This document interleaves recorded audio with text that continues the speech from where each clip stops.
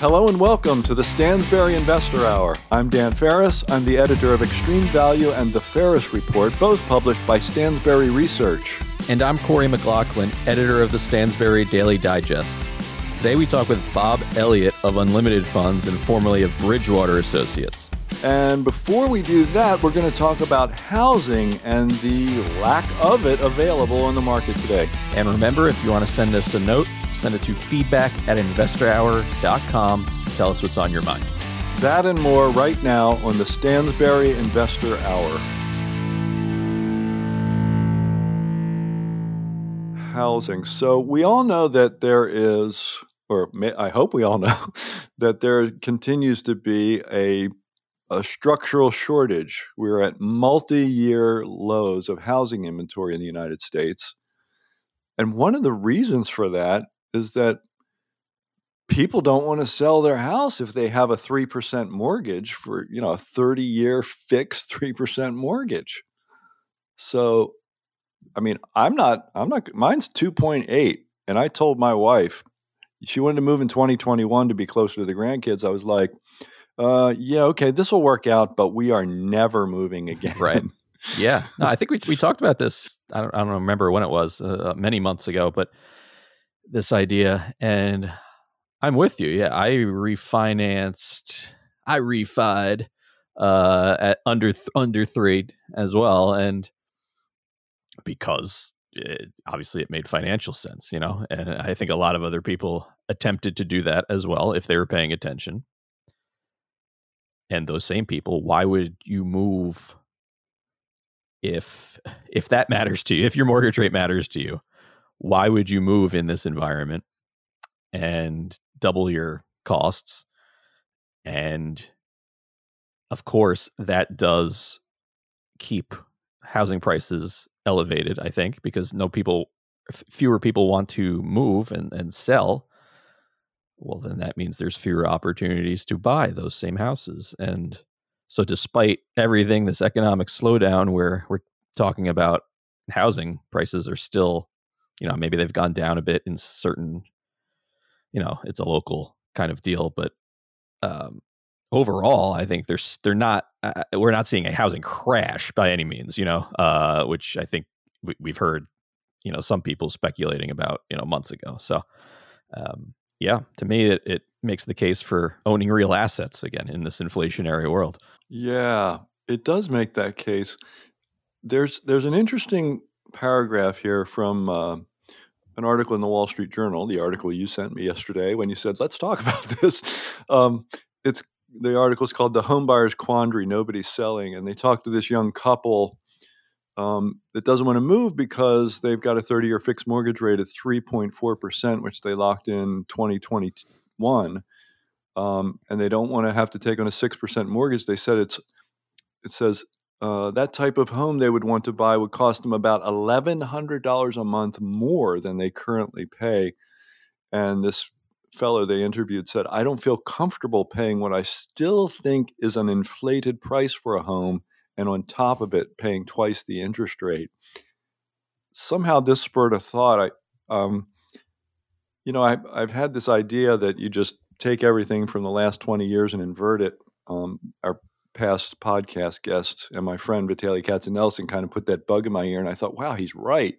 And I really ran with it. And I feel like this is another set of expectations that we built up over the past few decades that is gone. Like, you're never going to get a sub 3 or sub 3% mortgage again.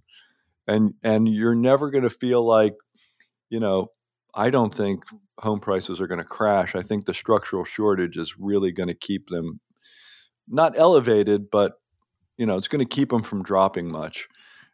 So this guy's like, he's saying it's an inflated price for a home, but I think his expectation is in the past. And I think what looks like an inflated price is probably just the normal price now. Right. And that fits with that idea that I think we both agree on, of the higher rates for longer.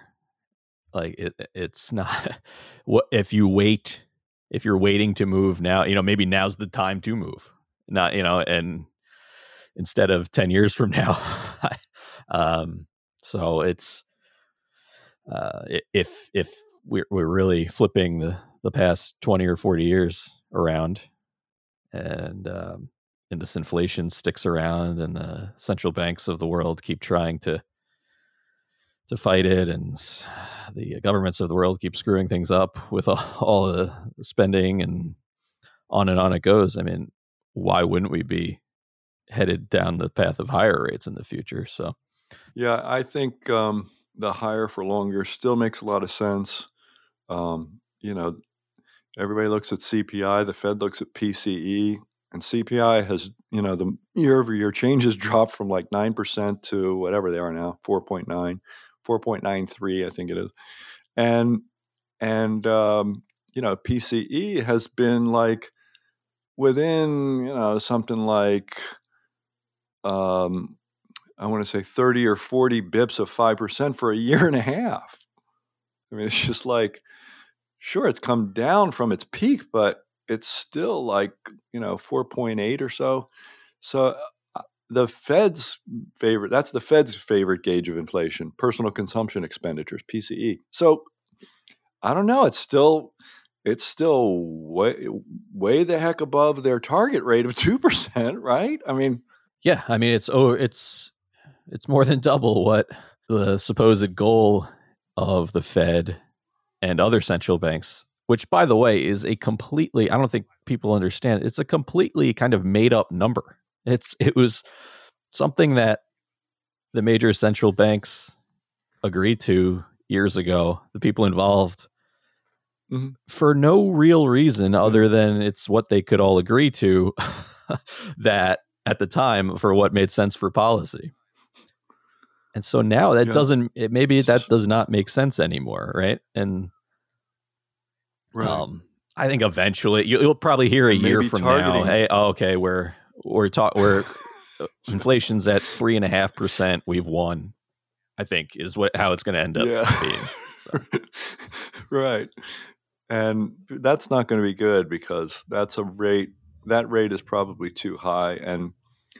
And I think what's going to happen is that they're going to doggedly attempt to beat it back down to 2%. And eventually they will have to cause a recession, I think, to get it back down there. So I don't know. Of course, we've both been kind of bearish, I've been really bearish, and I know you've been really bearish too. But I just don't see how, given that set of parameters, we kind of get out of this without a recession, without problems, without the stock market kind of going sideways and being volatile for, another year, 2, 3, 5, I don't know, 10. Big, gigantic mega bubbles are generally followed by sideways markets for 10 or more years. So, like, none of that would surprise me. Right. And believe me, I want to be bullish. I want to be optimistic, but I just... Right. And I will say, I mean, you call me as super bearish or more than kind of bearish. I mean, personally, I'm not like not invested in the market just because of these things we're talking about. If anything, I want to, it's a place where you're able to beat inflation a bit, done the right way. And so I think in the meantime of all of this, to be invested in high quality companies that are rewarding you along the way, makes a ton of sense to me. And finding those places that in a higher rate world that work, I think, you gotta kind of let it work for you too. So, I mean, yes, I'm bearish on the like central banks, I would say, more than anything, being able to do what they say or want to do. Not necessarily like I'm bullish on like humanity in the long run, but I'm if I could bet against the Fed and win, I would. But a lot of times you can't win by betting against them, and that's why they say don't fight the Fed.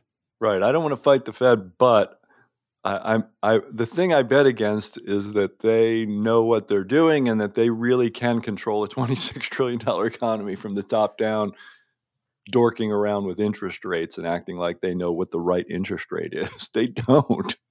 They really don't. I think the more they try to set it and the more they try to control it, the less we get to an interest rate that makes sense for the world, you know? I think the market is probably better at that than the Fed will. I know the market is better at it than the Fed could ever be. It's just the way things work, you know? Big, complex things that are, you know, involve enormous aggregates of humanity all acting in their interest to some degree. Like, that's too complicated. You can't set it from the top down.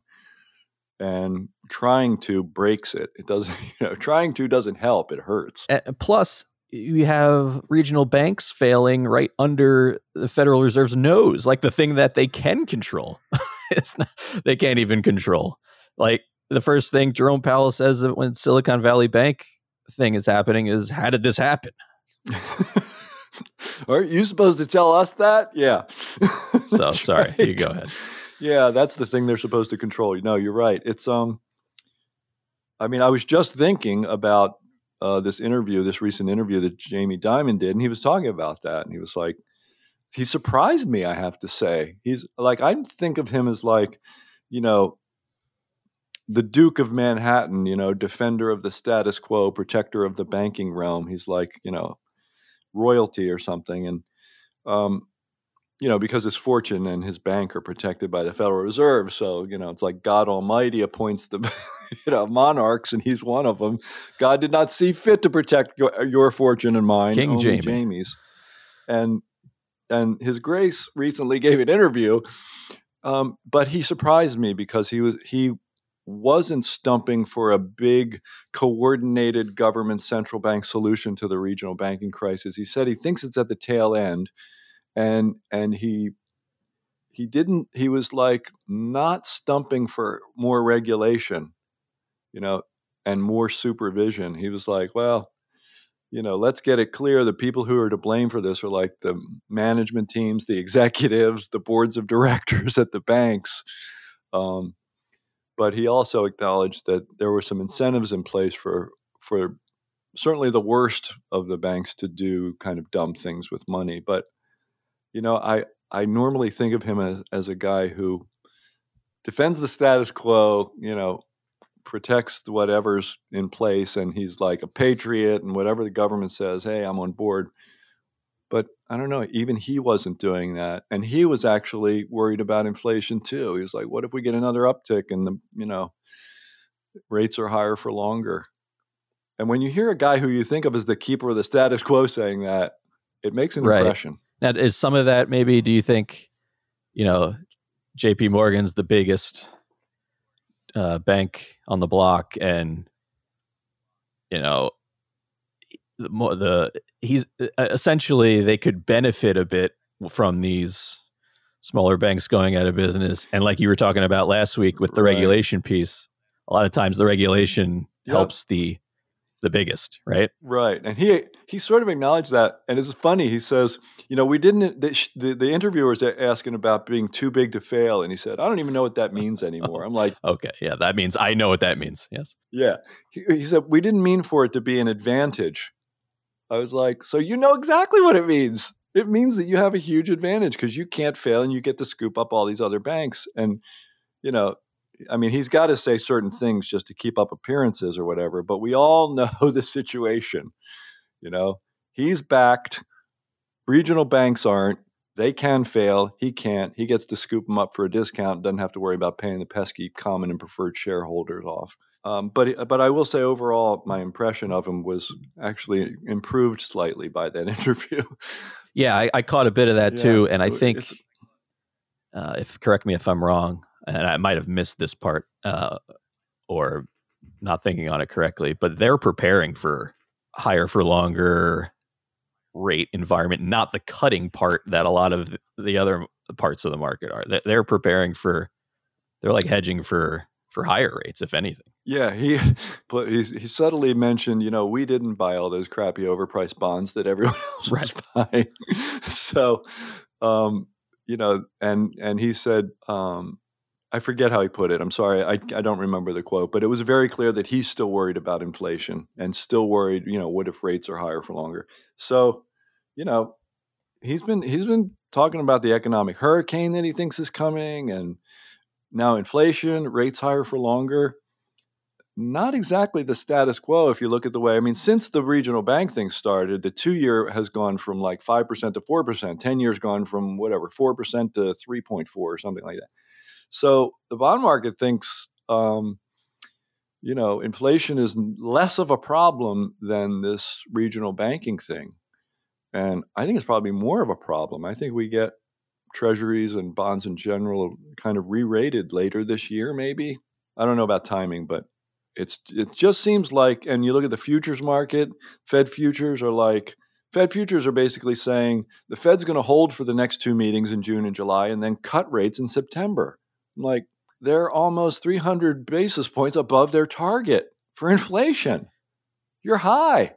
What's going, it's crazy to me. Yeah. And if that's the case, and you say this regional banking thing is more isolated and it passes, then that doesn't give the Fed incentive to cut rates or at least keep, No. if anything, they'd be inclined to keep them where they are at the very least. Right. If Diamond is right and we're at the tail end and it's almost over or something, then the Fed will see that too and probably agree with them, and they'll say, well, we don't need to worry about the banks. We're not going to break anything else there. We need to keep rates higher for longer, or, raise another 25 bips or something. I don't know.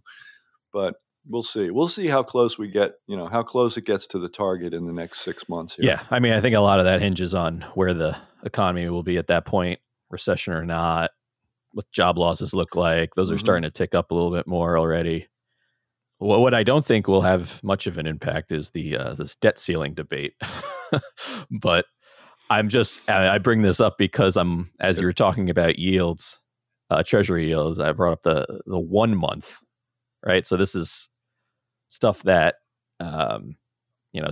is reacting sensitively to this to the debt ceiling discussions and Sure. or whatever you want to call it. 1 month yield is at 5.7% right now as I'm talking, and that's up from 4.5 like a week and a half ago. And it just boggles my mind, like the stuff that we're kind of seeing, because I think people are not fleeing. I mean, they're not. I think people want to avoid this.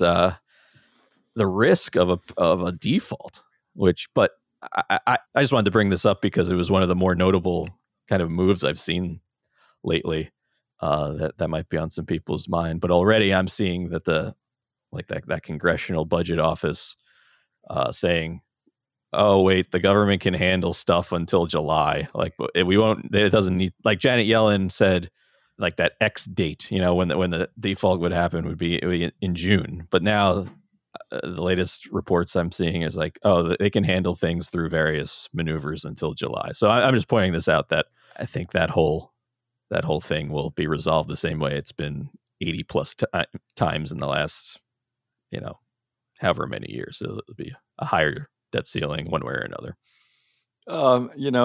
Yeah. Sorry, that was a bit of a tangent, Dan. Otherwise. No. I agree. The debt ceiling is worth talking about because it's so ridiculous that anybody thinks it's not going to go up. It's so ridiculous that anybody thinks the U.S. could default on its debt. It's just, Diamond was talking about it like it could actually happen. He said it's potentially catastrophic and it's already affecting the bond market and blah, blah, blah.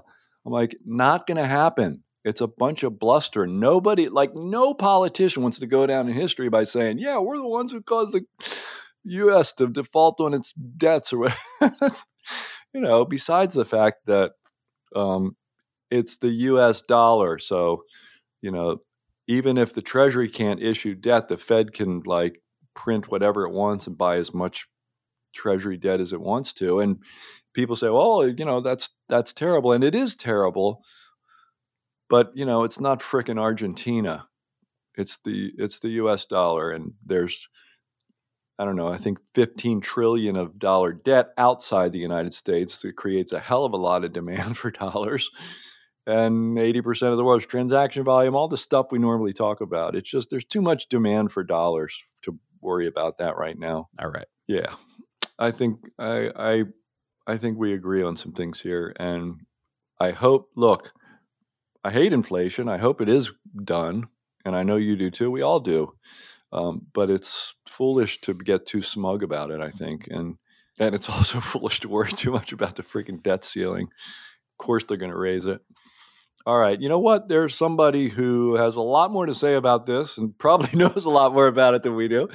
And his name is Bob Elliott. Can't wait for you to hear this conversation with him. So let's do that. Let's talk to Bob Elliott. Let's do it right now.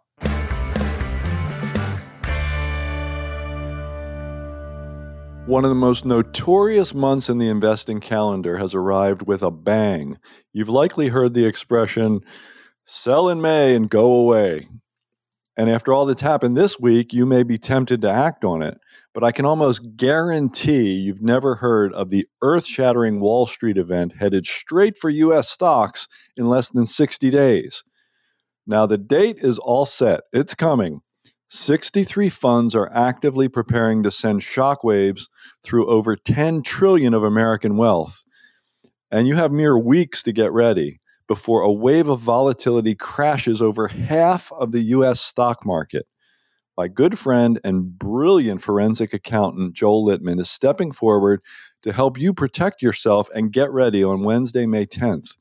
If you have any money in IRAs, 401ks, annuities, pension plans, stocks, or bonds, I urge you to give Joel's warning your most serious consideration. It couldn't be more important to protect your wealth in the weeks ahead. Again, Joel will go live on Wednesday, May 10th with all the critical details. Head to warningfromjoel.com now to make sure you're on his list for updates. Again, that's warningfromjoel.com. Don't miss it.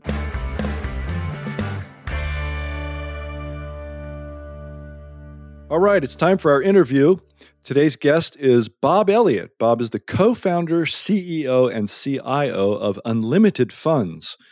Prior to founding Unlimited, Bob was a senior investment executive at Bridgewater Associates, where he served on the investment committee and created investment strategies across equities, fixed income, credit, exchange rates, and commodities, including many used in the flagship Pure Alpha Fund. He also built and led Ray Dalio's personal investment research team for nearly a decade. He's the author of hundreds of Bridgewater's widely read daily observations and directly counseled some of the world's foremost policymakers and institutional investors on economic and investing issues. All right, Bob, welcome to the show. Thanks for being here. Thanks for having me. Really appreciate it. I have to say, I consider having you on the podcast a bit of a feather in my cap. I mean, we've never had anyone who had worked at Bridgewater before. And, you weren't like the receptionist at Bridgewater. You did some pretty important stuff. So I can't help myself here. Can you just talk a little bit? Because the culture of that firm, the firm itself is famous for, all the things it's done, but the culture of it is famous, and that's usually not the case. What was it like? Yeah, a lot of focus has come to the culture. In reality, I think it's less novel than many people might imagine. There we go. There are characteristics of high-performing organizations, whether they are finance organizations or elite business organizations that typically lead to the best outcomes. And I think in a lot of ways, what we see with Bridgewater, what I experienced at Bridgewater for the core of the business is very aligned with that, which is, you have a intellectual intensity to search for the best ways to do things, whether it's trade markets or the best way to run the business. And then you have, a willingness to be open-minded to the thoughts of others that are around you who could have good ideas that come along. And so, I think that those sorts of two core elements of the culture, you can read about Netflix and you can read about the Army Rangers and you can read in all sorts of different circumstances. You basically get the same elements that work out. All right. So I had to ask about Bridgewater. It was kind of, I don't know, I feel like it was almost required. But I can't resist kind of diving in because as you and I are recording this, the latest consumer price index dropped. And I hadn't looked at the exact numbers. In the press, we see, it went from 5% last month to 4.9 this month, but it actually went from 4.985 to 4.93. And we had a short interchange on Twitter, you and I, about this. I said, is this cause for celebration? And then you came back and pointed out, yeah, and what about the fact that we're 300 basis points above the Fed's target? And then I read a great thread that you did and a couple other things that you posted about this. And you pointed out that PCI is like 5% solidly for months. Yeah, I think are squinting at incremental maybe improvements about what's going on with inflation. And I think there's a lot of hope in the market about the fact that the Fed may be making progress on inflation. But when you look at the actual numbers, for instance, if you look at core CPI, if you just try and boil it down, right? Because the Fed is not going to, the Fed is taking the gist of what's going on. They're not going to make policy decisions based upon, a particular nuance on airline fares for 1 month, right?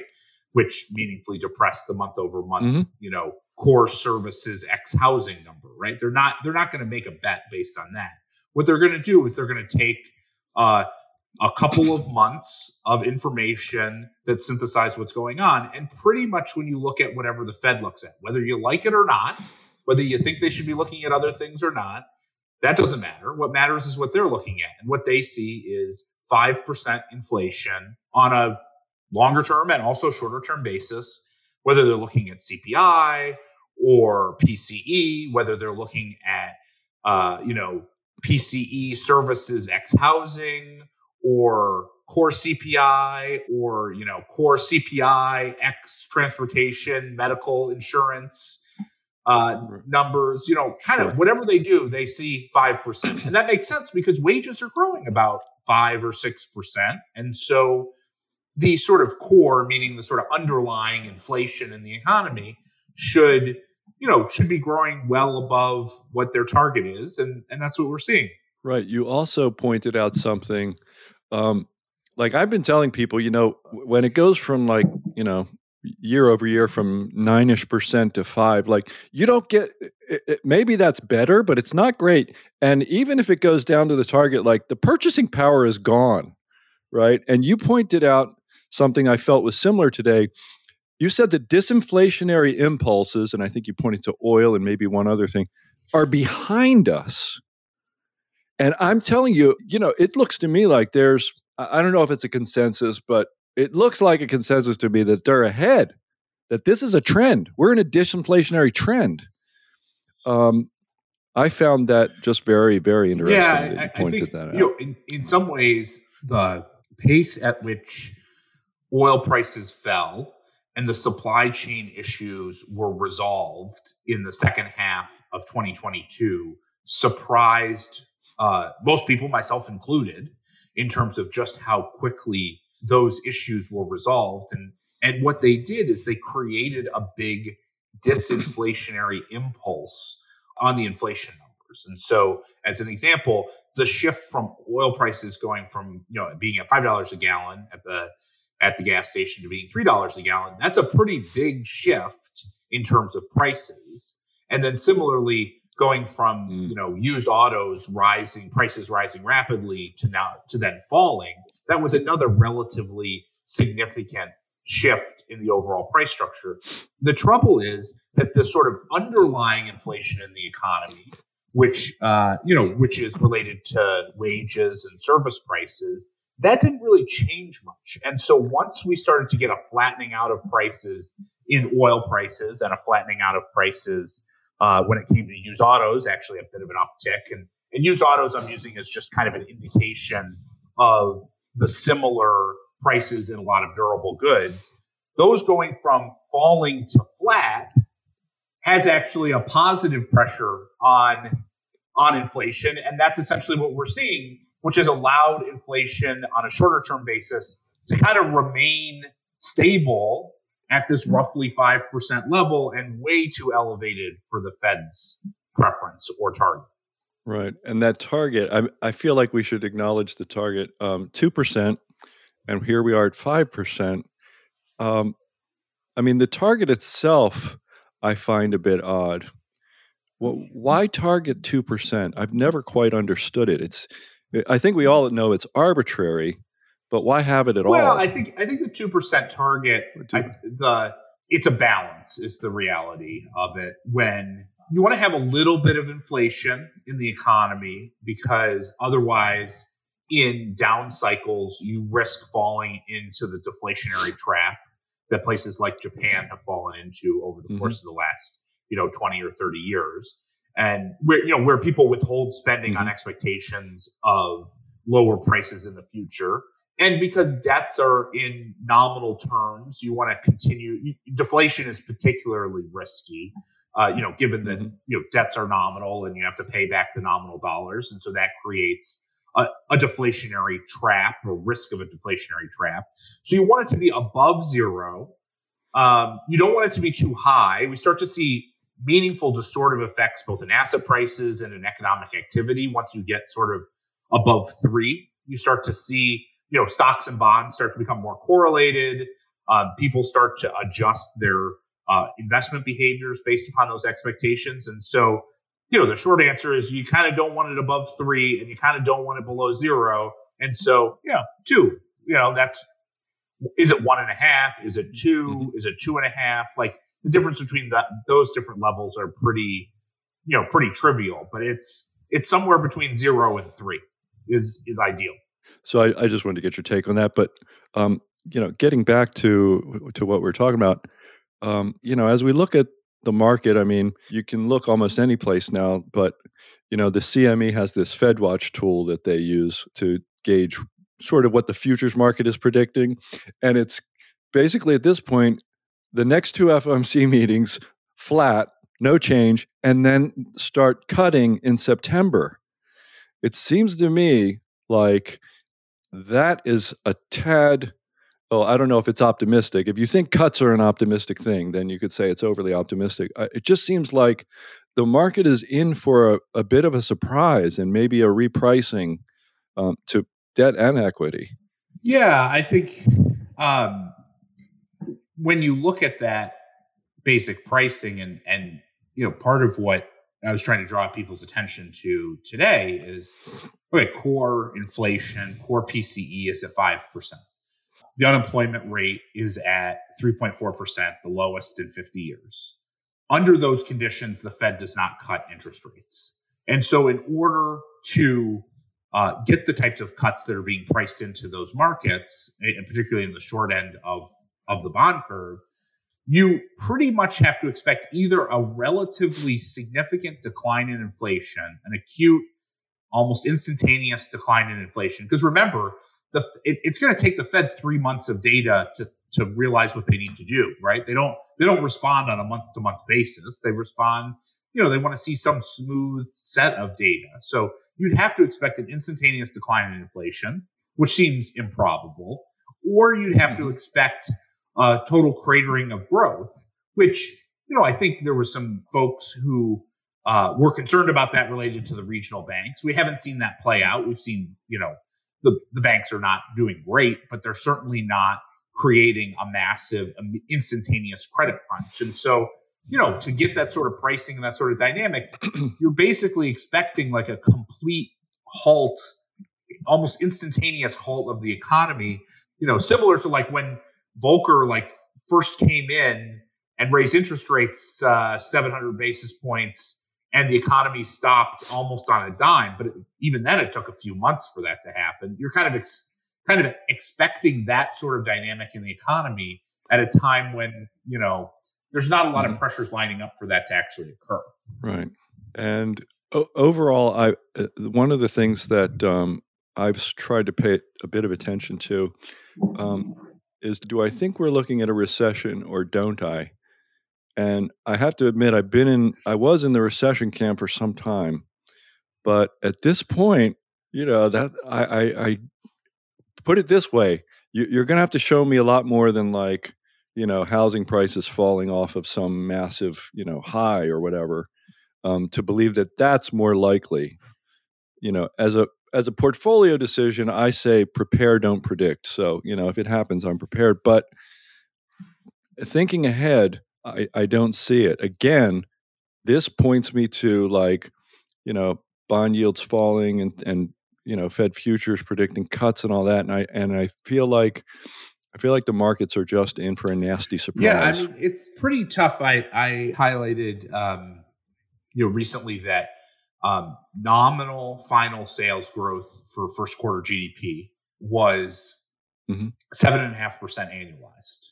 And basically, nominal final sales in the US has been the same, growing at the same pace for the last 2 years through the first quarter.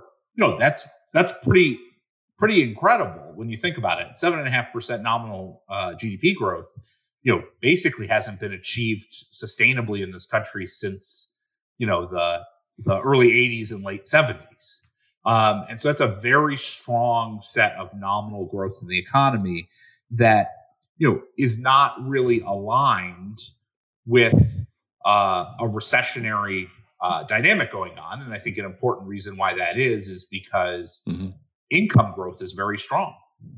And that's one of the things that I think many people who are who have only sort of lived through cycles like COVID, which was a pretty unique cycle, and a credit-driven cycle like 2008, they don't necessarily appreciate that you can have these sort of, let's call it an income-driven cycle, where income growth continues to support spending. And that's really what we're seeing, is that you're getting income growth, for the cohorts that have high propensity to spend, that is at 6 or 7% annualized nominal income growth. You have a productive capacity of the economy that is, 1.5%. You have individual labor productivity that's been negative for a few years. And that all aligns with, continued tightening of the overall economy until you break that labor part of the cycle. Like, that's the basic thing, is you can't just slow credit. Credit has already slowed. Credit had weakened considerably through the first quarter, but nonetheless, nominal final sales growth was at 7.5%. So it speaks to the fact that you have to slow incomes. And the way you slow incomes is you've got to start to hit asset prices. And then by hitting asset prices, you start to change the propensity to spend. And then once you change the propensity to spend, you start to hurt earnings. And then once you hurt earnings, you finally start to get some loosening in the labor markets. But that is the path. And we're not so far down that path, is the reality. Right. You started just now talking about price increases. One of the things, and I've looked at a lot of conference calls, and there's been some press about companies giving up sales volume, lower sales volume, in favor, it seems, of price increases. I don't know what to make of it, honestly, given other things. Yeah. Yeah, I think that dynamic is actually really interesting in the market. I'm a auto guy by heart, having grown up in Detroit and followed the auto industry for a long time.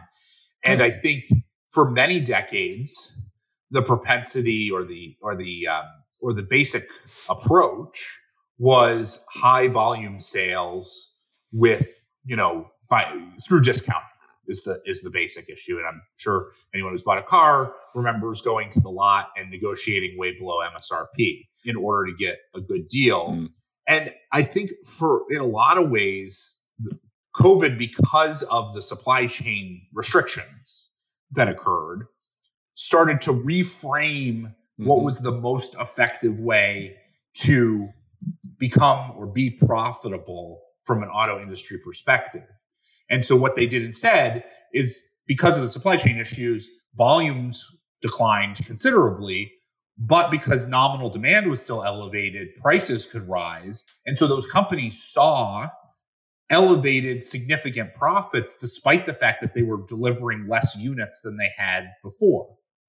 And so that's a very interesting lesson, because what it tells you, if you're sitting there, is you're saying, well, I actually do have constrained supply and constrained capacity, whether it's direct in the sense of you're an auto company and there's only so many factories you want to be operating at a time, or whether it's even like a McDonald's who's like, I only want to hire a certain number of employees, because if I try and hire too many employees, then I have to start paying them more than I'd want in order to maintain my margins. And so that lesson actually has started to seep into the corporate strategy which is given the constraints in supply in the economy, both labor and physical supply, let's raise prices and see how far we can go.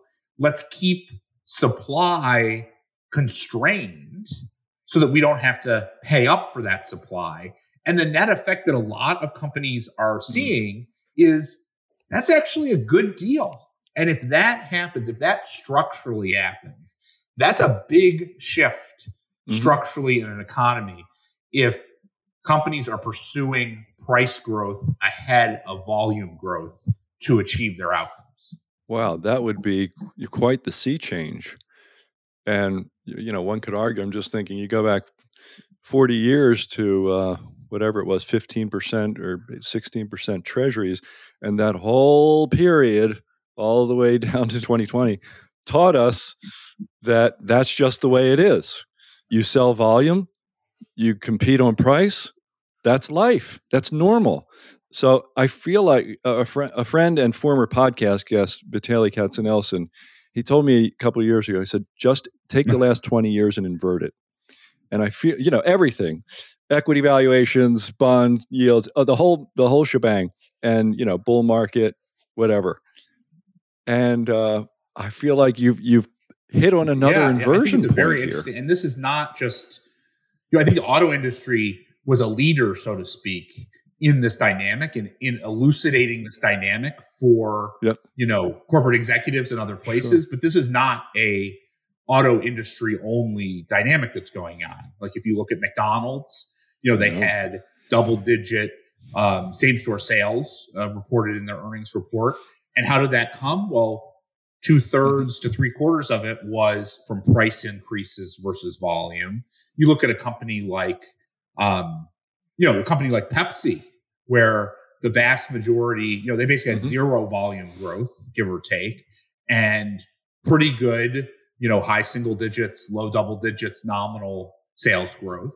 And they're learning that lesson. And so slowly, the airlines are a good indication of this, which is they have a constrained number of pilots and planes. And so what are they doing? They're raising prices on airfare, and they just keep raising prices on airfare in order to continue to elevate their profits despite not introducing a whole heck of a lot of additional supply. And so this isn't just like one corner of the market. This is like become, a fad in the corporate community. And it's a totally different, fad than what anyone basically has seen in their professional careers that's managing money right now. I feel like we should mention housing because it's an important macro sector. And again, there was this really incredible dynamic caused by the pandemic. We all started working from home. People were getting out of cities. Housing prices just soared. I mean, that one quarter, it was just like 20+%. If you look at like Case-Shiller or something, and this is like the biggest single increase in that type of period that the data contained.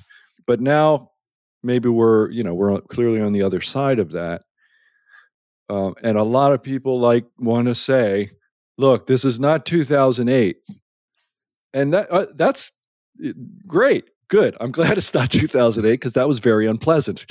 But we did learn that housing prices can fall, and they can fall for longer than you'd ever suspect, right? I mean, we did learn that at least from 2008. I think housing, even the housing cycle in the U.S., we kind of think about the housing crisis, and often our minds go to the acute financial crisis that emerged, in the fourth quarter of 2008. And that was a very acute crisis once there was real recognition that the banks were undercapitalized and would take substantial losses on their mortgage portfolios. But the reality is that how did that housing cycle work out? Well, it started to slow in the summer of 2005 and bottomed in 2012. Okay, that's 7 years. In the world of an investor, a trader, a 7-year cycle, you could be dead in 7 years, right? I mean, it just Figuratively and literally, yeah. Hopefully not literally for any of us. But the idea that the housing cycle is very slow moving, and I think people have overestimated how fast this cycle is going to move. And then I think there are some elements that are incremental in this housing cycle. For the housing cycle, we had a relatively significant rise in mortgage rates. That created a slowdown in housing. That kind of created a blow off top, I'd almost say, of there was all the sort of frothiest stuff kind of post-COVID, right after COVID, kind of started to fall.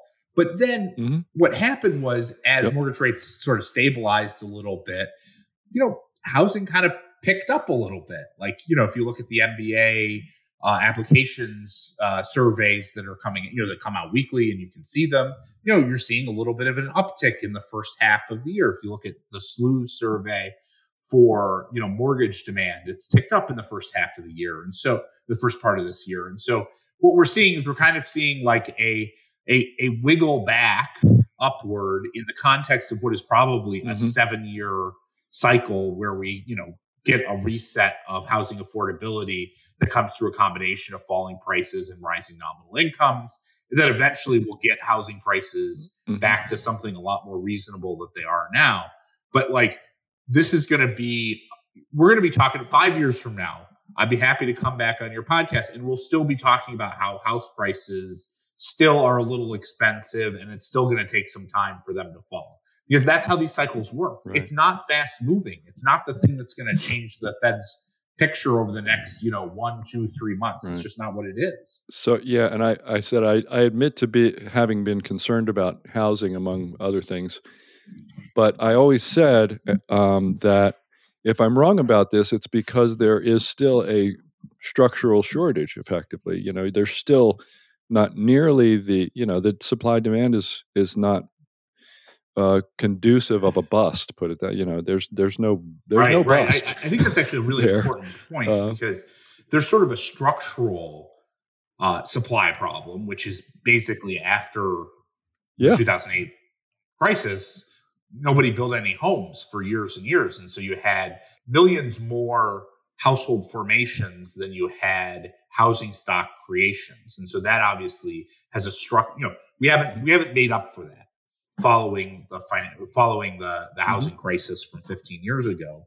And then, I think there's a more tactical issue, which is important, which is that housing supply, particularly of existing homes, is relatively constrained as well, because basically if you were a homeowner, you locked in a 2%, mortgage rate before COVID or during COVID. And so you're sitting there going, well, unless I've got some exogenous reason to move, changing a job or a retirement or a family life circumstance, there really is no reason to move. There's no reason to transact because you lose the benefit of that low long-term mortgage. And so that's actually a very interesting dynamic, because what happens with that is that there's no new home supply, there's no existing home supply. Like in my area in Fairfield County, I think it's down 80% from pre-COVID. Supply is down 80%. That's incredible, right? There's no supply. And so actually that's beneficial for the new home builders, because the new home builders are the only ones supplying new units that can be bought by the people who are engaged in incremental demand, right? Those new household formations, et cetera, et cetera. And so that's actually, it sets up, because builders and building activity is a transactional activity. It's not an investment activity. And so that's actually beneficial. That squeezed supply, that constrained supply, is good for builders. That's why we're seeing some stock price strength in those names. And it's also good for economic activity, because it means that homes continue to get built because it makes sense to continue to build. Right. And some people look at lumber and say, oh boy, it was, it soared and effectively crashed. Oh, that's bad. That's bad for housing. It's great for home builders. Everyone thinks that home builders love rising prices, right? Home builders don't care about whether the prices rise. What they care about is what their cost is, their input cost is, relative to what they can sell the houses for. right? That's what they care about, and how much volume they can pump through, right? That's what they're doing. And often that volume part of it is benefited from rising home prices, but it doesn't necessarily have to be. And so to the extent that we're seeing input costs decline, particularly, in 2021, like lumber costs were so high that a lot of people actually delayed construction because it was so expensive, right? Combination of the underlying cost plus the supply chain issues, right? Created a lot of elevated expense in building materials and challenges getting labor. And so in some ways, we're kind of dealing with a little bit of an overhang of that. For the home builders, what they really care about is just that margin times volume, right? Margin times volume. And it's okay as long as there's demand for new homes, because there isn't a lot of existing supply and the margins are good. They're just going to keep building houses. All right, Bob. Let's figure out, like, what do you do with all this as an investor? Your new firm is Unlimited Funds, and you were at Bridgewater for some time. So if you don't know, nobody does what to do with all this information. And I've heard you, I have to say, I've heard you talk about recently, I think it was CNBC, you kind of didn't like equities here. I mean, is this the alternative investment guy talking his book, or what are we saying here? I think we're in this sort of a somewhat unusual circumstance where the macro cycle, like, is a very slow moving cycle towards weakening that's necessary in order to get a softening of the labor market in order to bring down inflation, right? That's kind of, we're on that path. And so often when I talk to people, it's like, well, don't you realize X, Y, and Z shows that there will be a recession at some point? And the answer is like, yes, there will be a recession at some point.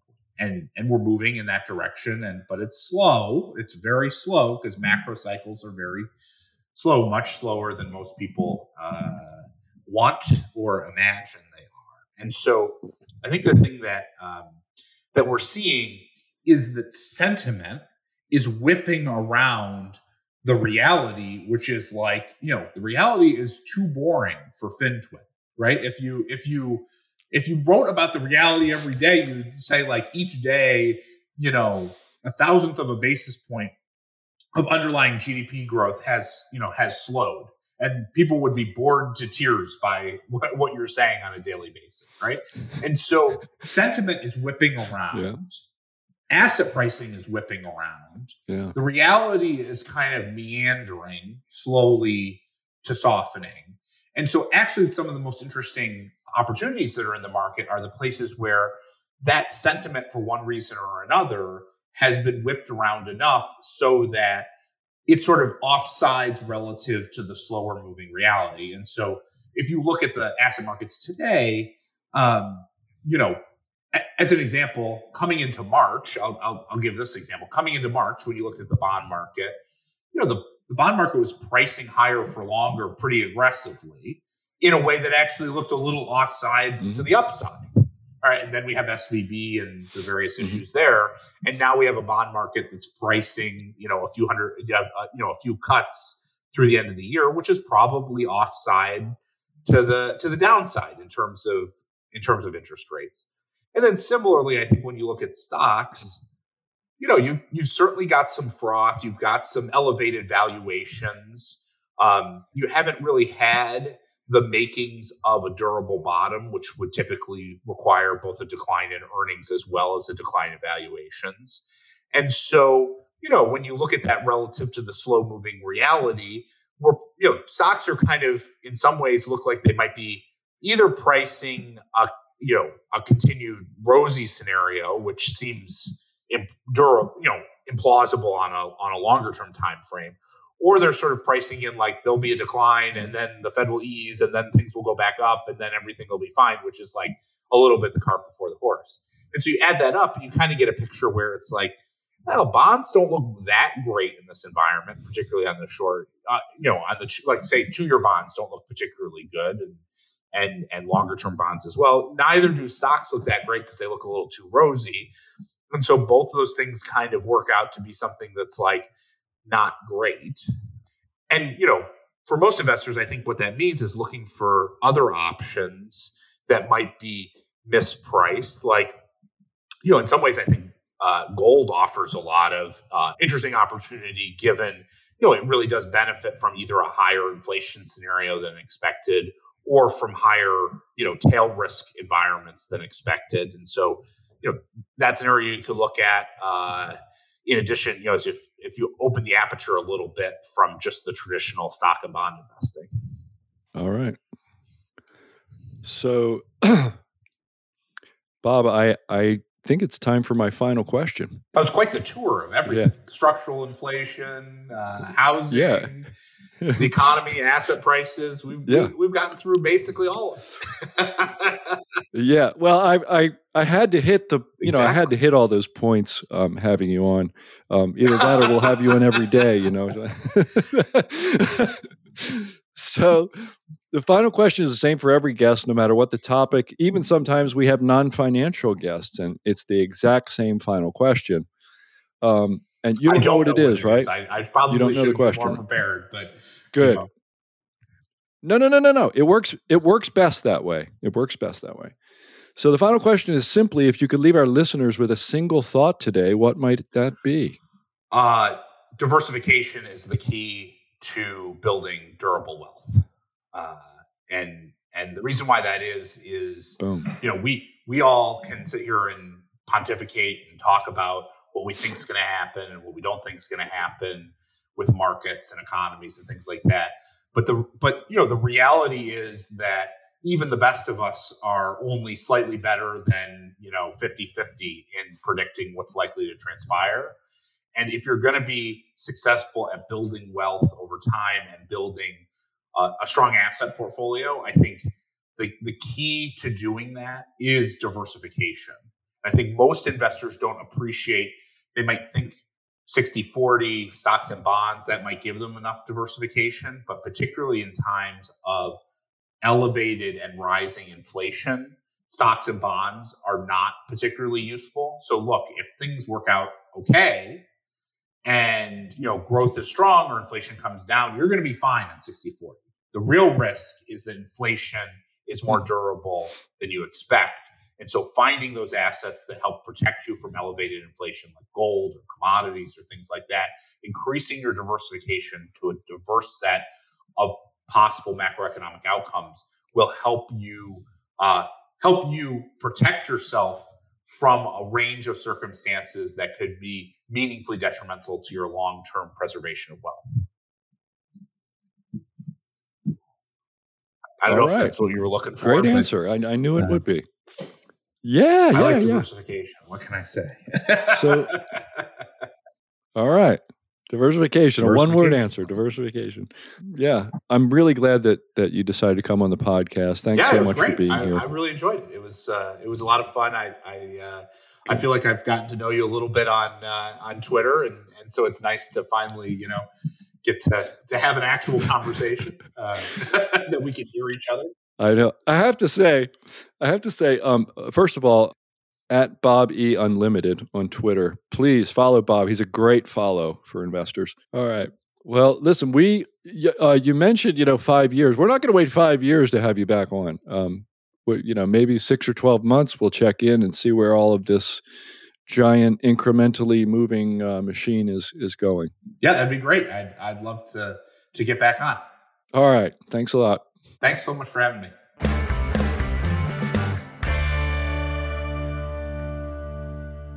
Over 1 million people around the world follow Wall Street veteran Mark Chaikin for his shockingly accurate stock market predictions.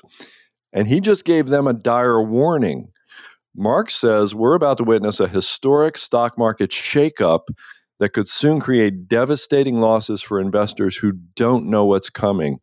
As a result, you only have 90 days to move your money. You see, Mark spent 50 years on Wall Street at some of the most prestigious hedge funds in history, and he's been on Fox Business and CNBC countless times. But this is a financial story no one else is telling. If you let this take you by surprise, you could be in for a world of pain. He explains everything in a brand new free report available at www.rollingcrash23.com.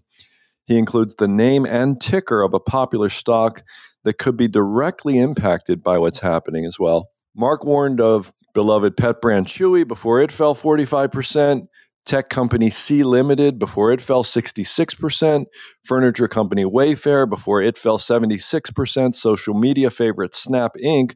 before it fell 36%. And food delivery company DoorDash before it fell 65%. Mark even called the Amazon crash before the famous FANG stock fell 35%. So you'll want to avoid the stock in his new report immediately. Again, simply go to www.rollingcrash23.com for your free copy of this new report.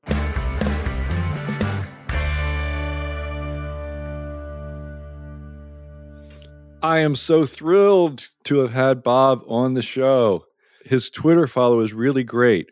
Bob is one of the people who I follow him regularly, and I always want to know what he has to say. If he's on CNBC, I make sure I watch it because, look, I have some very kind of extreme views about things. I think we're in an episode like what followed the 1929 and 2000 NASDAQ bubble and the Japan bubble. I'm afraid that we're in that kind of an environment. That's an extreme environment.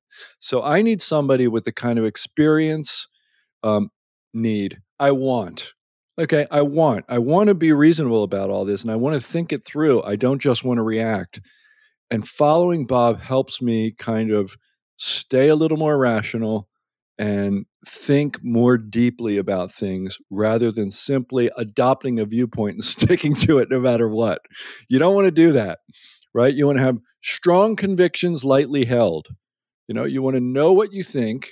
If you think there's going to be a recession, it doesn't mean there's going to be one. If you think inflation is going to take off like a rocket ship, it doesn't mean it's going to happen.